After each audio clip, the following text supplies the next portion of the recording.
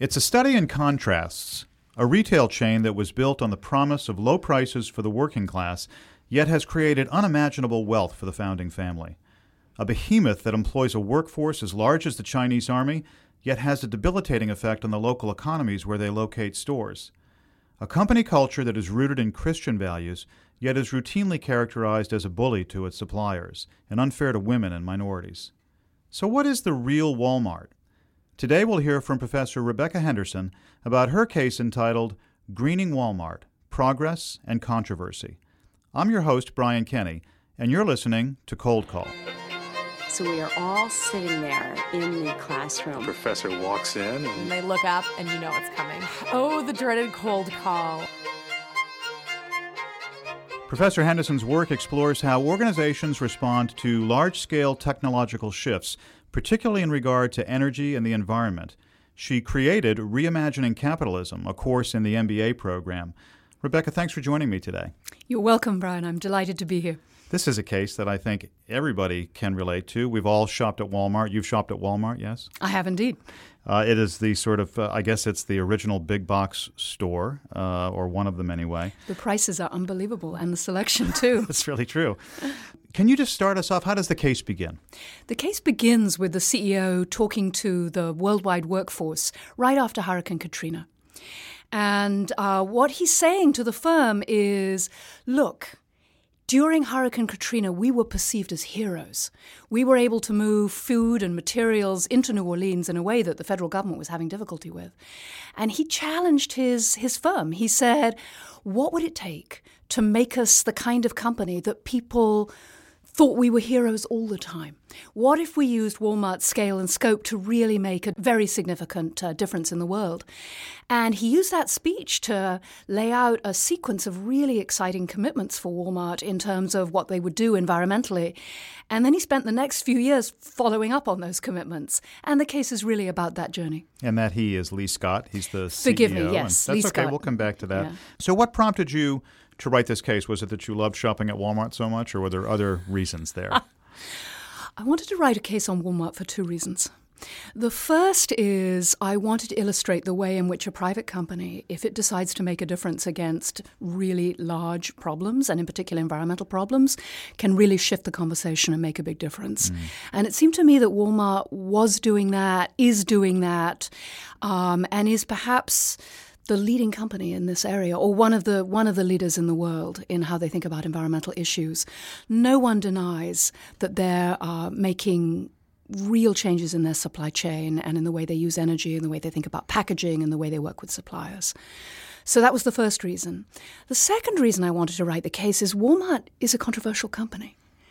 And my understanding of the company is they perceive themselves as very much a values-driven company, that they see themselves as delivering great quality products at low prices to people who otherwise could not afford them. And that's, if you like, a mission. And that they wanted to focus on the environment because they thought it would make a real difference in the world. But that's not an uncontroversial position on the company. And they're widely criticized for the effects they have on local communities, for the effects they have on wage rates, for how they run their business. Some people claim that the focus on consumption is a real problem in today's world and that Walmart plays right into that. And that to be truly environmental, Walmart should shut itself down and not keep selling enormous quantities of cheap goods that are shipped right around the world. So writing the case and teaching the case seemed to me to open up a conversation about the important issues that we face. Can private companies make a difference? What will it take to really reduce environmental footprint? Do companies need to be values-driven, or is this just a cynical business case that's going on here? Is Walmart just cynically investing in environmentalism because it improves their image? Is that what's going on? Does it matter? So it opens up all these deep issues about environment, capitalism, firms, and I thought it would just be a fantastic conversation in the classroom. And all of those things are covered in great detail in the case. Walmart is huge. You have some great statistics in the case, sort of comparing Walmart to other things. They're larger than their next four competitors combined. That's the case. They're unbelievably large. The statistic that you mentioned earlier, which is they employ as many people as the Chinese army. Yeah. They're the third largest employer in the world. The scale of the effort is what's so breathtaking. Mm-hmm. You know, Walmart's decision to really push efficient light bulbs in their stores has been credited with shifting the whole light bulb market in the entire United States, not to mention the world. Mm-hmm. So it really highlights the question of the power of large corporations to make a difference. Yeah. And it's sort of the paradigmatic case. But they were small ones. There was one store in Arkansas. Can you talk a little bit about Sam Walton and his values and how that infused the company? So that's a fantastic story, and I think a really interesting one. Mr. Walton was, I think, visionary, incredibly hardworking, very hands-on. He accumulated great wealth, but never flaunted it. It's well known. He always kept driving his pickup. He wanted to serve people who were not being served. When he founded his first store in the Ozarks region of the U.S., his primary customers were people who didn't have access to department stores. Their choices were basically very, very tiny local stores or expensive goods imported from the cities. And he wanted to give people a choice and make a difference in their lives. And the early Walmarts, it was fairly clear, were very much places where neighbors served their neighbors. Mm-hmm. The people who were working as cashiers and on the store were by and large women from farming backgrounds who were earning a little extra money. They experienced themselves as in service to their neighbors, as offering them great products at very reasonable prices, at very low prices. And as the company spread, initially that was the focus, these underserved communities, and really making a difference in the places where the store is located. So something shifted somewhere along the way. You talk in the case about as they started to experience explosive growth, as I would describe it, in the 80s and in the 90s. It's hard to hold on to those same core values as everything around them was changing. It's very hard to tell from the outside. I wrote the case from secondary sources for all kinds of reasons.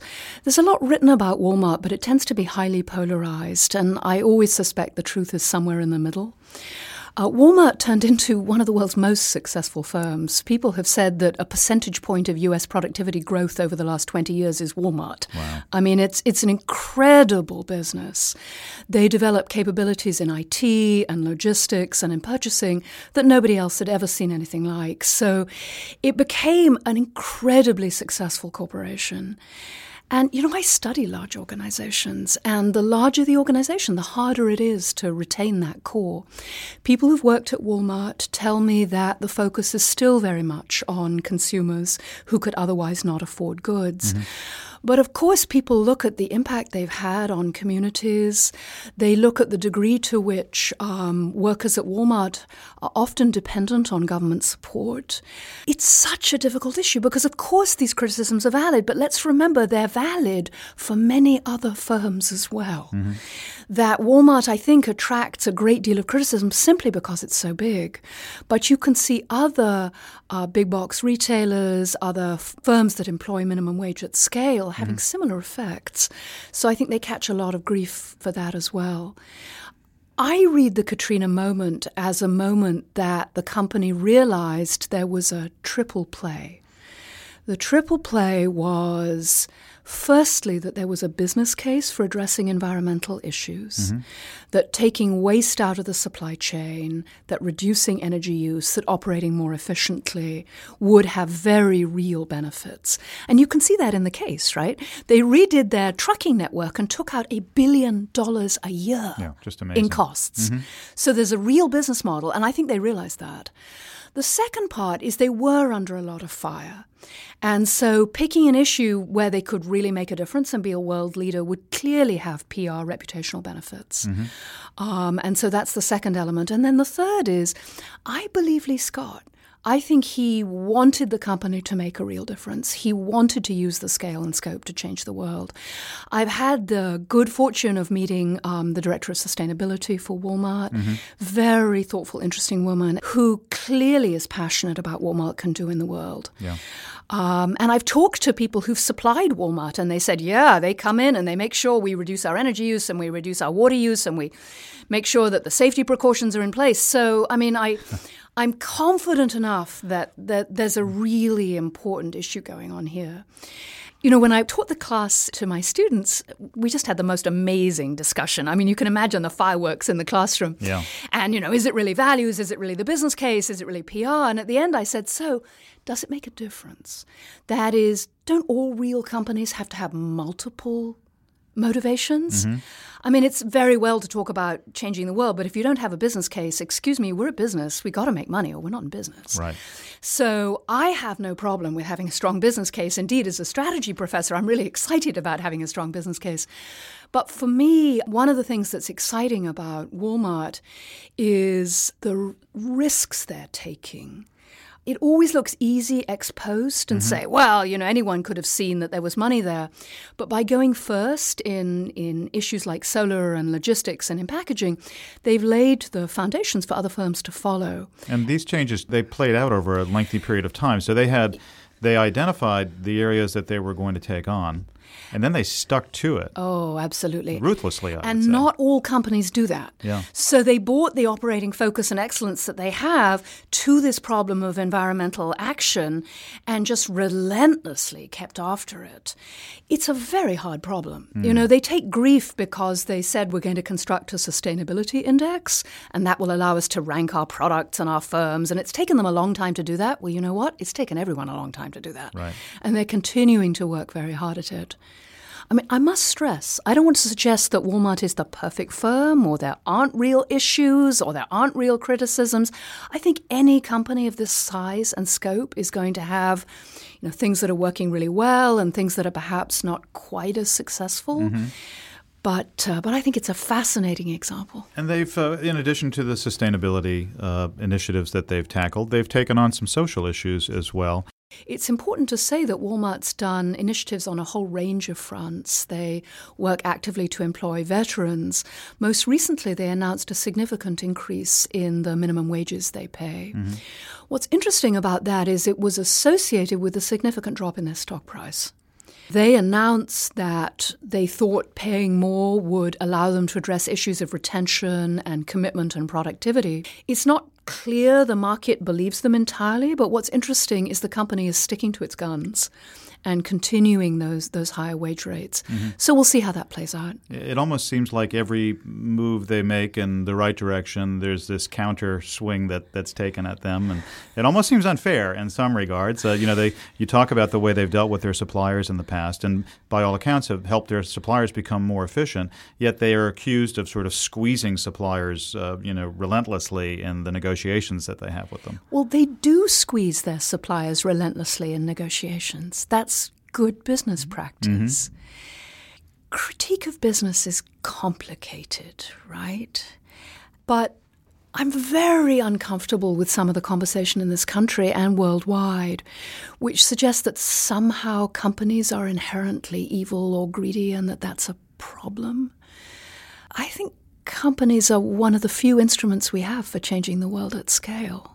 It seems to me clear business is in partnership with an effective and strong society and needs to play its role in sustaining that partnership. But, the population of the world has tripled and GDP per head has quintupled.